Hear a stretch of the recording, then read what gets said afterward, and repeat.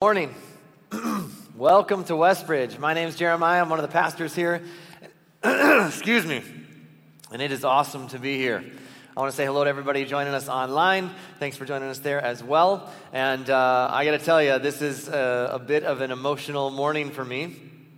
For those of you that weren't aware, last Saturday, let me just indulge for just a minute. We were at dinner with some friends, and my buddy Dave, who spoke here last weekend, we were at dinner with them, and a very surreal moment. Got a call from my daughter's friend, who's 14 years old, her friend's mom, and was told that they were in an accident. And my first thought, honestly, was that it was kind of a fender bender, and that she was just telling us where to come pick her up. And then about 5 minutes later, I got another call from her mom, only it wasn't her mom on the other end of the line, it was a police officer.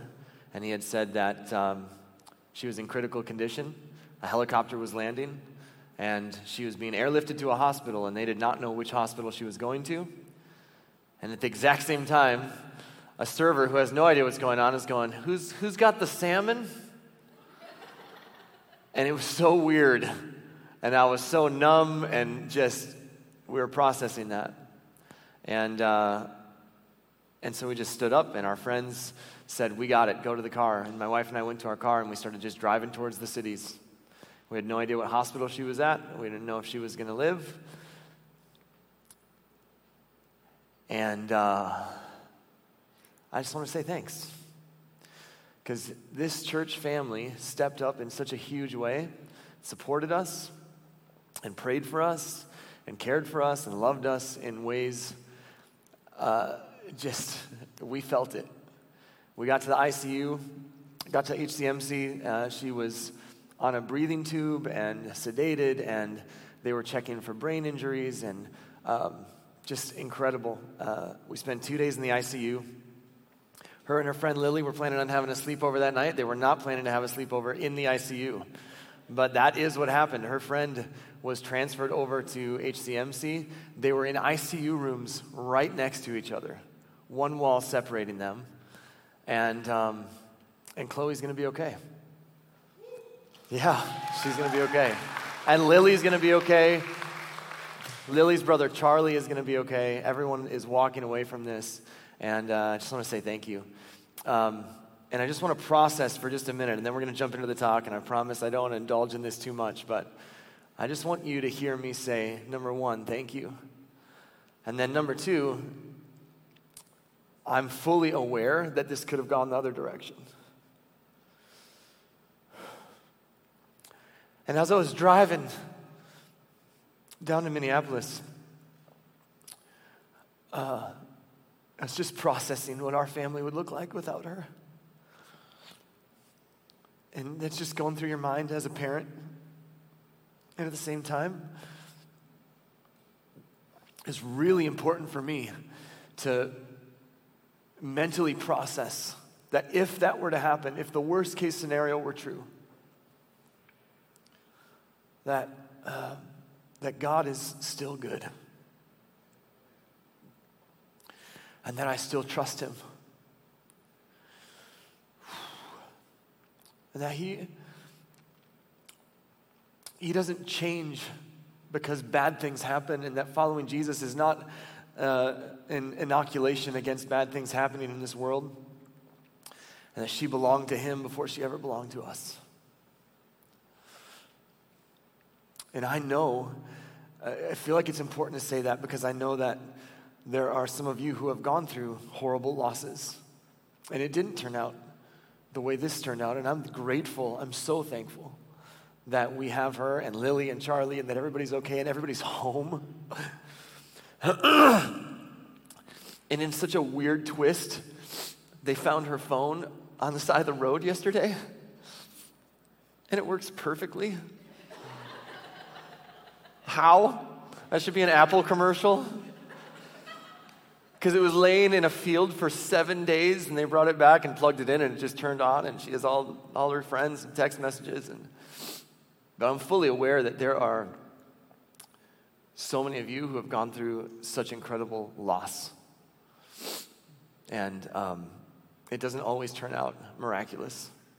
But I would not do what I do and live the way that I live if I didn't fully believe that God is still good and that God can still be trusted. And I just want to say thanks. Thanks for your prayers, and thanks for your love, and thanks for your support, and thanks for your food. Good Lord. I've been working hard to take some weight off over the last year, and it seems like you all are committed to having me put it back on. So I appreciate that. Your love is felt by our whole family, and thank you so much. So now we're going to start a new series today. We're going to try to get through it. And every year we do this. And every year we take a few weeks and we talk about where we're headed as a church. We center around the vision of the church. And every year we do this, and we sort of head into this last sort of few weeks of summer. And we spend some time talking about where are we going as a church? And what does it look like for us? And I'm just, it's been such a weird 18 months. Right? It's been a weird 18 months for everybody. And never have we needed this more than we need this right now. For everybody who's participating with us online, for everybody here in the room, for everybody who will watch this later on sometime this week, this is so critical for us that we make sure that we're all rowing in the same direction, because over time what happens is the mission starts to drift. And it's just normal. It's human nature. It's the way organizations work. It's the way churches work. It's the way families work. It's the way individuals work, that over time, the thing that we were pointed towards, the thing that we were aiming at, over time, we drift. We just get a little bit off course. And not majorly, not to the point where you're like, man, I don't even recognize this anymore. But slowly, just a little bit, 1 degree, 1/2 degree, we drift. And that's why we do this every single year, because we want to get back to the idea of this vision. We want to be clear on what we're doing and why we're doing it, and make sure we're all rowing in the same direction. And in fact, when it comes to this idea of vision, anyone who teaches on like how to cast a compelling vision, how to make sure that people know what we're doing, they'll say you need to repeat it and repeat it and repeat it and repeat it and repeat it until people are absolutely sick of hearing it. And when they're absolutely sick of hearing it, you've just started repeating it. And so that's where we're at. So here it is. The thing we've been saying for the last 15 years, here's why we exist as a church. Westbridge Church exists to be people helping people find and follow Jesus. You could probably say that along with me if you've been coming here for any period of time. We exist to be people who are helping people find and follow Jesus. And it isn't super complicated. It isn't super glamorous. It isn't super creative. It's just the mission that Jesus gave to the church. It's the mission Jesus gave to every single one of us who say, I'm a follower of yours. What are the marching orders? Jesus says, this is what it is to follow me, to be a part of the mission that I've given the church. In fact, he puts it in these words, and these are the words that he gave his followers before he left them. He says this, all authority in heaven and on earth is given to me. So go and make followers of all people in the world. Baptize them in the name of the Father and the Son and the Holy Spirit. Teach them to obey everything that I have told you to do, and you can be sure that I will be with you always. I will continue with you until the end of time. And the reason that we do this every year is because every year, over time, we experience drift. It doesn't happen all at once. It doesn't happen suddenly. It happens very slowly over time. And the reason it's so dangerous is not because of how it will affect us 6 months from now. It's because how it will affect us a year from now and 2 years from now and 3 years from now. If every single year we don't consistently just go, let's stay out the course. Let's make sure that the reason that we started this thing continues to be the reason that we function. Let's make sure that we keep the main thing the main thing. Let's make sure that we understand why we're doing what we're doing. Because the longer that you experience drift, the more it will affect you. That's why I love this verse from the Proverbs where Solomon writes this, look straight ahead and fix your eyes on what lies before you. Mark out a straight path for your feet. Stay on the safe path. Don't get sidetracked. And as a church, it's easy to get sidetracked. There's a lot of good things that are vying for our attention. There's a lot of good things that are saying we should do this and we should get involved in that and we should make statements about this, and there's all these things. But our job is to stay focused, stay on the path. Don't get sidetracked. Don't wander to the left and the right. Keep the main thing the main thing. Be a place, be a group of people who are helping other people find and follow Jesus. That's the goal. That's the mission. Don't get sidetracked. Don't lose sight of where you're headed. We're going to help people find and follow Jesus, one life at a time, one story at a time, one invitation at a time.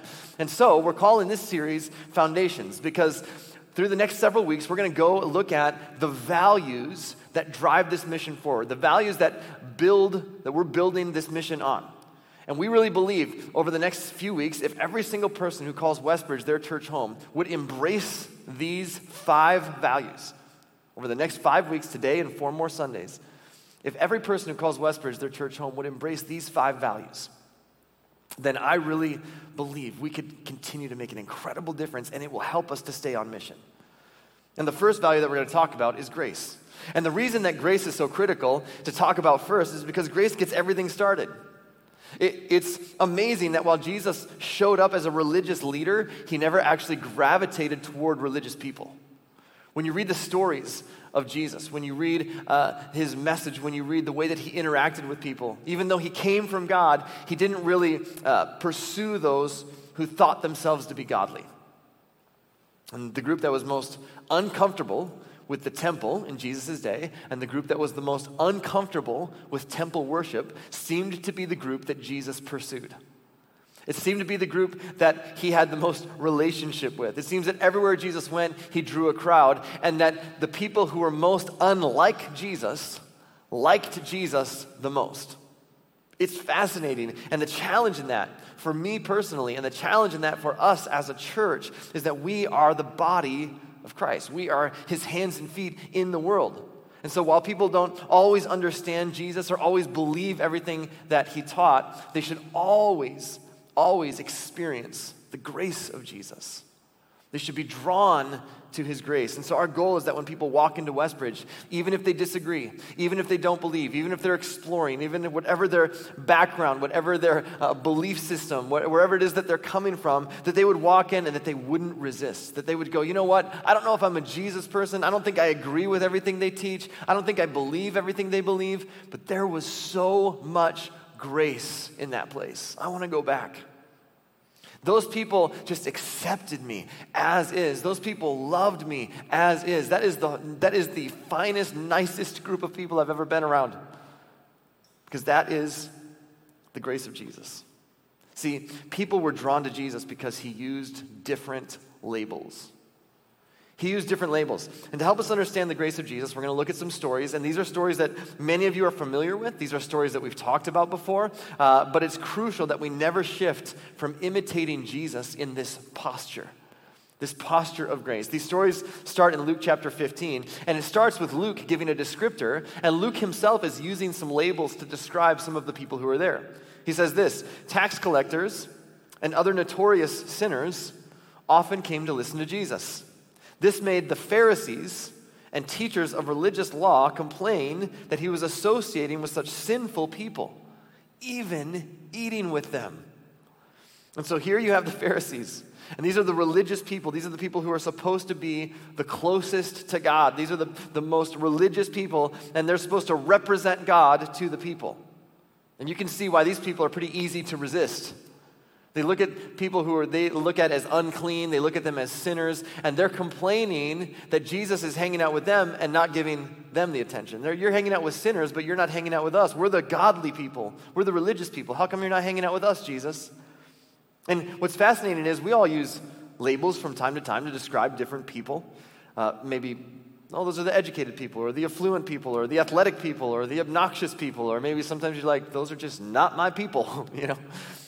And one of the things that was unique about Jesus is the way that he used labels to describe different groups of people. Even in these verses, Luke is using different labels to describe the different groups. He says there's these tax collectors, there's other notorious sinners, then he describes the Pharisees, and then he describes teachers of religious law. And he says there's these different groups, and the religious leaders are complaining because the labels that they have become so familiar with are clean and unclean. Sinner, not a sinner. Okay in God's eyes, not okay in God's eyes. These are the labels that they have become accustomed to. And they're going, Jesus, you claim to wear this label as someone who is from God, and yet you hang out with people who we would label as ungodly. What's going on? This doesn't make sense to us. And Jesus recognized that both the sinners and the religious really viewed others and themselves through this same set of labels, right? Good versus bad, clean versus unclean, sinner versus religious. And so Jesus decided to teach all of them at the same time the labels that his heavenly Father uses to describe people. And so he told them 3 stories, 2 about lost things and 1 about a runaway son. And these are some of the most popular stories in all of the scriptures. And so chances are you might have heard some of these before. So we're going to read through these together quickly. So Jesus, it says in verse 3, so Jesus told them this story. This is in response to this attitude. The Pharisees are complaining, the religious leaders are complaining. And so he tells them this story in response to this complaining. He says, if a man has 100 sheep and one of them gets lost, what will he do? Won't he leave the 99 others in the wilderness and go and search for the one that is lost until he finds it? And all the shepherds in the crowd are nodding. They're like, yeah, that's exactly what we would do. I mean, if we had 100 sheep and one of them was lost, we'd keep the 99 safe. They're safe. They're in the pen. And we'd go and we'd find the one that's lost. And Jesus says, and when he's found it, he will joyfully carry it home on his shoulders. And when he arrives, he will call together his friends and neighbors, saying, rejoice with me, because I have found my lost sheep. And Jesus has just made a very important point, that when you lose something, you search for what is lost, even to the neglect of what is found. When something is missing, the situation demands that you put all of your attention and all of your focus and all of your energy on the thing that is missing, not on the thing that is found. And then Jesus says, in the same way, there is more joy in heaven over one lost sinner who repents and returns to God than over 99 others who are righteous and haven't strayed away. And the Pharisees are hearing this. They're going, wait a minute. Are you saying, Jesus, are you actually saying that he is more important than me, that she is more important than me? And before anybody can actually bring up the question or vocalize anything, Jesus launches into a second story. And he says this, or suppose a woman has 10 silver coins and loses one. Won't she light a lamp and sweep the entire house and search carefully until she finds it? And when she finds it, she will call in her friends and neighbors and say, rejoice with me, because I have found my lost coin. In the same way, there is joy in the presence of God's angels when even one sinner repents. And the point that Jesus is making is that when something of great value is lost, you go to great lengths to find it. When something of great value is missing, you go to great lengths to find it. And they all agree. So then Jesus launches into a third, final, and very powerful story. And in doing so, he causes a huge shift in their thinking. And they all agree that when something of great value is lost, you go to great lengths to find it. And so now he wants to tell them what is of greatest value to his heavenly Father. And you can read the story in Luke chapter 15. I'd encourage you to read this story this week. I'm going to summarize it for you. He says a father has 2 sons. And the younger son comes to him at one point and says, Father, give me my share of the inheritance, which would have been unheard of. This is not something you would do in this society. He says, just give me my share of the inheritance. In other words, let's just acknowledge that our relationship is dead. Let's acknowledge that this relationship is not what we want it to be. So just give me my share of the inheritance. Let me go live my life, and I'll be on my way. And to the shock of Jesus' audience, the father agrees. And he gives his son his inheritance. The son goes off, and he spends it on wild living, and he burns through his whole fortune very quickly. And now he's out of money, and where he's living, the land where he is, experiences a great famine. Now he's hungry, he's starving, he's broke, he's homeless. And he's sitting in a pig trough feeding the pigs, which again, worst case scenario for anyone who is first century Orthodox Jew. I mean, that was just unheard of. It's unclean. You don't touch pork to begin with, but on top of that, you're actually dirty in with the pigs. And the son is sitting there. It's the worst case scenario. And he's sitting there thinking about his father's house. And he's sitting there and he's wondering, and he's realizing, I'm completely disconnected from my father. I'm completely disconnected from my father's house. In fact, the word that Jesus uses is lost. He's lost. And he's missing home. And he's sitting there with the pigs, and he's wondering if home is missing him. He's wondering what they're thinking about him, and he's got a story that he's telling himself. That clearly his father would never take him back, that clearly he has burned that bridge, that there's no way that he can ever restore relationship. And so he comes up with this plan. I'm going to go home, and I've got a speech prepared, and he's rehearsing his speech, and his speech is, God, Father, I've sinned against heaven, I've sinned against you, I'm no longer worthy to be called your son. And this is the story that he tells himself about himself. I'm no longer worthy to be a son. I've burned that bridge. So now what I'm going to do is I'm going to go home and I'm just going to see if he'll take me back as a servant. And he starts off towards home. And he's got his speech prepared. And he's got a story that he tells himself about himself. And in Jesus' audience, listening to this story, sits people like you and me. In Jesus' audience, listening to this story, are people who are going, well, I'm far from God. I feel disconnected from God, but I don't know if God misses me. I know that I'm disconnected from God and I'm missing God, but I don't know if God's really missing me. And if you would have asked the religious leaders, they would have said, nah, God's not missing them. They're sinners. They're tax collectors. They're notorious sinners. They are unclean. They're unrighteous. They're ungodly. God's not missing them. And if you would have asked the quote-unquote sinners in Jesus' audience, they probably would have said the same thing. Yeah, I don't think that God is missing me. Because all of us have a story that we tell ourselves about ourselves. Think about the stories that you tell yourself about yourself. And this is why grace is so incredibly important. Because when you look at your life and when you look at your past and when you look at the times where you felt disconnected from God, you had a story that you told yourself about yourself. God's grace rewrites the stories that we tell ourselves about ourselves.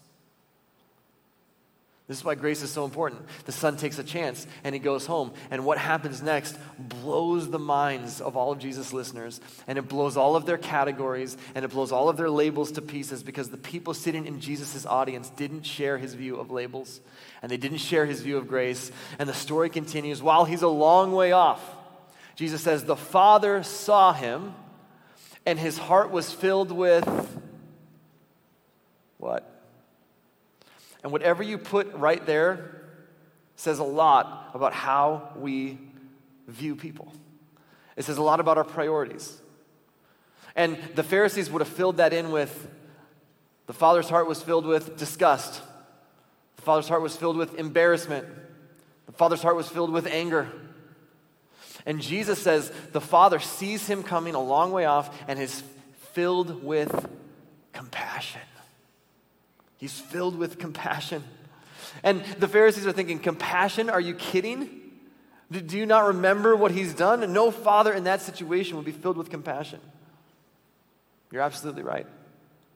If you used the wrong labels, but grace rewrites the stories that we tell ourselves about ourselves.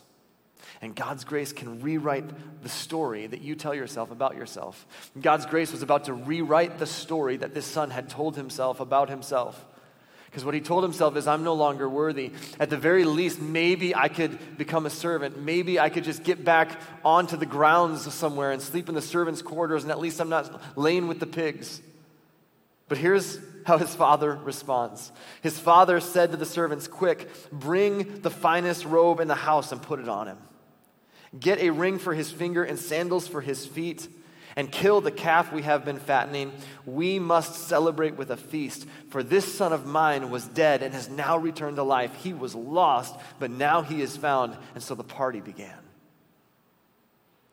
See, for the father, it wasn't enough just to have him back on the property. He wanted him to be back in his arms. He wanted him to be back as part of the family. He puts the ring on his finger that symbolizes, this is my son, with the family crest. And he says he's home. And when Jesus' audience heard this, they gasped because they don't understand Jesus' labels. In their minds, it's dirty or clean. It's righteous or unrighteous. It's godly or ungodly, right? Respectful or disrespectful. And in their minds, the son has failed on all accounts. And Jesus didn't see people the way they saw people. And Jesus doesn't see people the way that we often see people. And Jesus doesn't see us the way that we often see ourselves.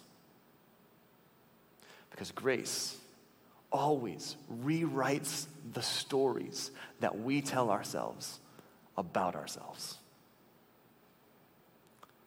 That's why grace matters. Jesus uses these labels to describe the Son. He says he was dead and now he's alive. These are the only labels. He says he was lost and now he's found. And when Jesus uses the word dead and alive, he isn't talking about his physical condition. He's talking about relationship. When Jesus says he was lost but now he's found, he isn't talking about a GPS coordinate. He's talking about relationship.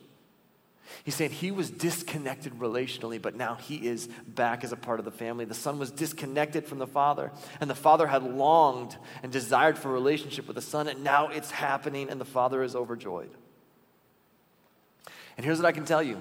There are a lot of labels that describe you. There are a lot of labels that describe me. There are a lot of stories that we tell ourselves about ourselves. This is how God sees everybody in your neighborhood. This is how the God of the universe views you. This is how the God of the universe views me, and everybody in your neighborhood, and everybody in your workplace, and everybody in your mom's club, and everybody in your algebra class, everybody in your yoga class, everybody on your basketball team, everybody in the parking lot, everybody on the highway, every single person you're ever eyeball to eyeball with. Jesus would say, there are a lot of things that I could use to describe these people. There are a lot of labels I could use, but let me tell you how I see the world. There are people who are connected, there are people who are disconnected. There are people who are dead, and there are people who are alive. There are people who are lost, and there are people who are found. There are people who are disconnected, and there are people who are connected. And my primary concern, Jesus says, is not people who are already connected. My primary concern, the thing that brought me to earth, was to help those who are far from God, those who are disconnected from God, to become reconnected with their Heavenly Father. Do you know why Jesus spent so much time with people who were disconnected from God? It's because they were disconnected from God. Do you know why Jesus spent so much time with people who were far from God? It's because they were far from God. And that's what makes his heart beat fast, is people who are lost that are becoming found. Now, here's what's fascinating about this story. Meanwhile, this is where the music changes in the movie, right? This is where the scene changes. Jesus says, meanwhile, back at the ranch, the older brother comes back from working in the fields and he hears a party going on. And he's like, what's going on? Oh, your brother's home and your father has killed the fattened calf and he's having a party and he's celebrating. And he's upset. He's upset because he goes, well, I've been here the whole time. I've been respectful to my dad the whole time. I never left. In fact, as the older brother, he would have gotten a larger share of the inheritance, and when dad just gives him a share of the inheritance, it really cut into my inheritance as well. He has every right to be upset. He's thinking to himself, I've been here the whole time, and dad's never even given me a goat to go and have a party with my friends, to reward me for all the good things I've done. And again, this is the story that he is telling himself about himself, and God and the grace of God rewrites that story as well. And he complains to his dad and he says, how come you've never even, this son of yours, you know what he's done. He doesn't even say my brother. He says, this son of yours, you know exactly what he's done. And you've never even given me a goat to celebrate with my friends, to just have a little party, have a little shindig out in the woods. And his dad's response is this: look, dear son, you have always stayed by me, and everything I have is yours. Grace rewrites the stories that we tell ourselves about ourselves. The older brother was telling himself a story of entitlement, that somehow he had earned his share of the inheritance because he had behaved in all the right ways. Somehow he had been respectful enough, somehow he had been obedient enough, somehow he had worked hard enough that his father's love was something that he could somehow earn. And now grace comes into the older brother's life, and grace starts to rewrite the story that the older brother is telling himself about himself. Son, you've always been here. Everything I have belongs to you. You've always been with me. Everything I have is yours.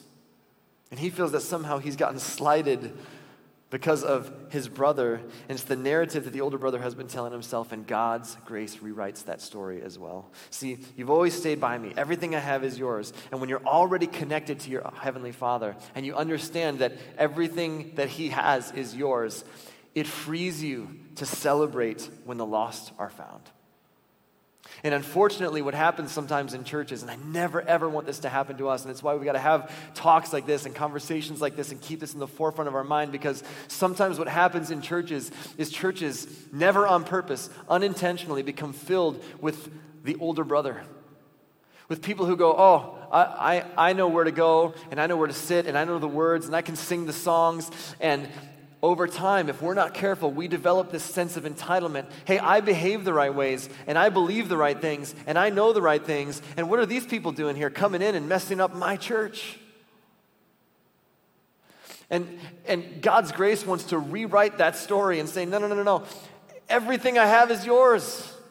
You've been here with me. Jesus says, you belong to me.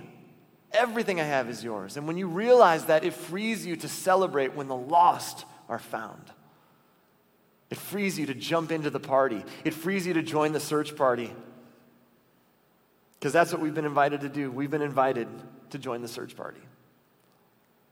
When we got news about Chloe on Saturday, I had already intended on speaking on this story. But man, it takes on a whole new meaning for me. When we got that call, we just took off and started driving. And I can tell you that for 5 days, we spent a lot less time with our other 3 kids. We gave them a lot less attention. We gave them a lot less focus, a lot less energy. Not any less love.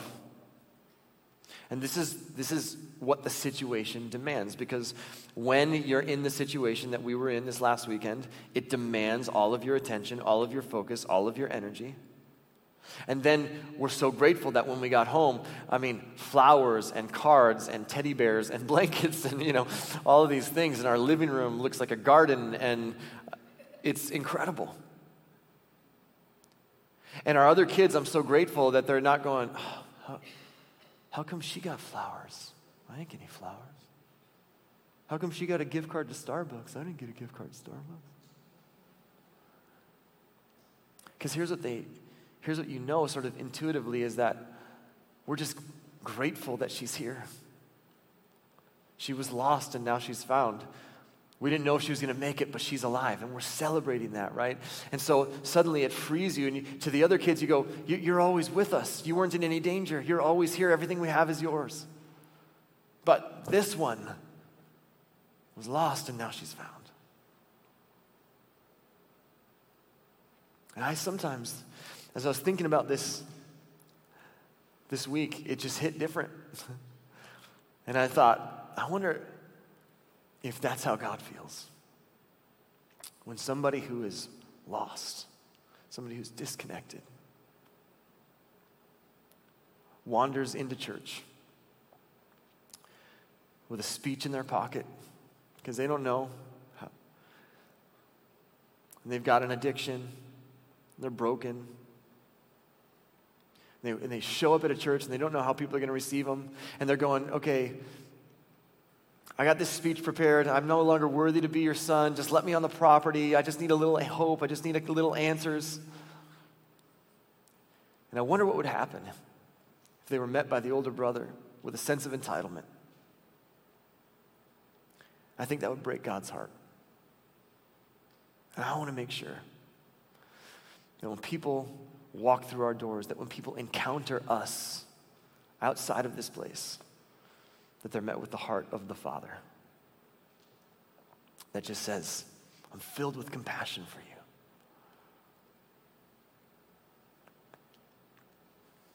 We must never forget that God's heart beats fast for those who are lost, not as a GPS coordinate, but for those who are disconnected relationally. In fact, these are the words of Jesus. The Son of Man came to find and restore the lost. When people are not connected to God's family, his heart beats fast for them.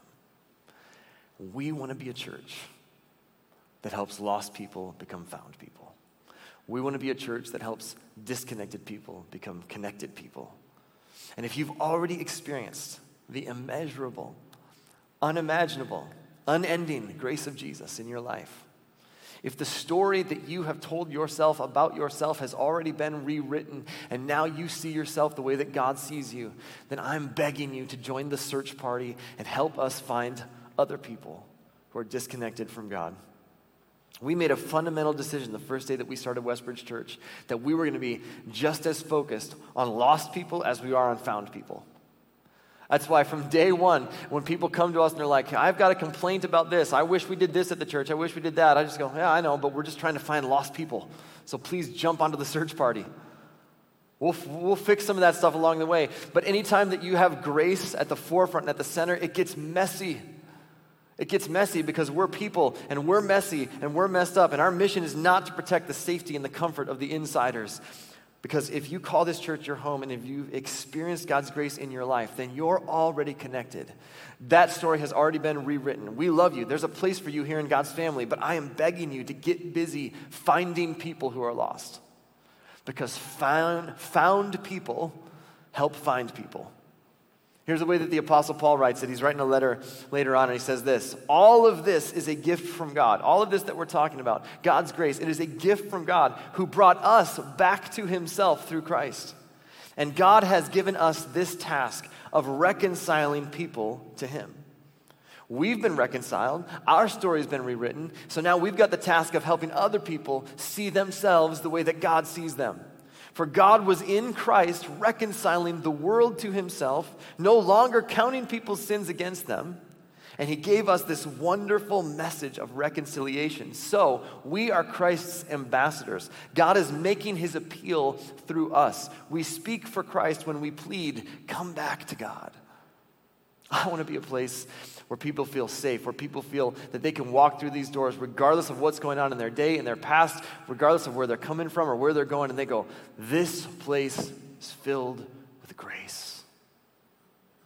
That's what we do. And Paul is invoking the imagery of Jesus' story of this disconnected son. And all over our community, there are people who are disconnected from God. There are people who are wondering what God thinks of them. Wondering, is God missing me because I feel disconnected from him? And I want to be a church that doesn't become so content with who's here that we stop pleading with people to come back to God. Let's be Christ's ambassadors. Let's prioritize what Jesus did. Let's do everything we can to create environments that disconnected people can reconnect with God or maybe even connect with God for the very first time. That's what we want to do. This has to be at the center of everything that we do. And you're like, well, we've heard this before. I know. We got to constantly remind ourselves so that we don't drift. We've got to constantly remind ourselves, grace, grace, grace, grace, grace. Now, really practically speaking, and then we'll close here in just a minute. Let me give you really quickly 3 things that we can do that are practical things that you can put into practice. This is what it looks like to share the grace of Jesus. Number 1, we share Jesus when we share our lives. Just by sharing our lives when we leave this place, with the way that we interact with our neighbors, with the way that we interact with our friends, with the way that we interact with other drivers, traffic, the way that we interact with, the person who's operating the guacamole gun at Taco Bell. I mean, every person matters to God. And the way we interact with them is how we display God's grace with our lives. So what is your life message? When people look at your life, what will they say it's about? I love these verses that Paul writes to people in Thessalonica. He says, the news of your faith in God is out. We don't even have to say anything anymore. You're the message. The news is out. The cat's out of the bag. The message is out there. People have heard of your faith. Your life is the message. What does it mean to make your life the message? Does it mean that you wear a WWJD bracelet and every time you go out to eat, you're like, what would Jesus order? Does it mean I buy Christian t-shirts, right? And I wear Christian t-shirts around, and then one day people will just walk up to me and they're like, I noticed you're wearing a Christian t-shirt. Tell me more about God. What does it mean to share with your life? Is it about a bunch of external things? Do I need a bumper sticker that says Jesus is my co-pilot? Or like in case of rapture, this car will be unmanned? Do I need one of those bumper stickers, right? Or maybe I need a Jesus fish. Well, probably one of my favorite all time is there's a Jesus fish, and then somebody created the Darwin fish. It's like a fish with legs, and it's like crawling. It's like, you created the Jesus fish on your car. Well, I'm going to make a Darwin fish. And then somebody created a Jesus fish eating a Darwin fish. And I'm like, I think the message got skewed somewhere along the way, right? God wants to eat your fish. I don't think that's the message. So what is it? I think it's critical that we make this connection with what God is saying in this verse, that we are Christ's ambassadors. In other words, we are a reflection of who Christ is to the rest of the world. Jesus said this, you are the light of the world. Let your good deeds shine out for all to see so that everyone will praise your heavenly Father. Notice he does not say, you are the light of the world. Now raise up a militia of salesmen who can go out and hawk Jesus and close the sale. He says, you're going to be proof of God in a world where God seems invisible and God seems absent, because your life will reflect God's presence and God's love and God's grace. And you will be a part of helping people rewrite the stories that they tell themselves about themselves because of your presence in the world. Because you are grace personified when you live out the way of Jesus. You do this on a daily basis by the way that you live your life. One of the most practical ways that you can share Jesus with your life is when you walk through these doors each weekend, and you serve, and you give, and you love, and you smile, and you pray, and you hug, and you grieve with those who grieve, and you celebrate with those who celebrate, and you just be the grace of Jesus with others. So we share Jesus when we share our life. Secondly, we share Jesus when we share our story. And we want to be really good this year at sharing more stories. And there's a story of, in John chapter 9, of a man who is blind, and Jesus heals him. And he doesn't know what to say. He doesn't even know who he is, who Jesus was, the guy who healed him. He just goes and he presents himself at the temple, and they say, who healed you? And what happened? And were you really blind? And they have all these questions. And here's what he says in verse 25. He just says, I know this. I was blind, and now I can see.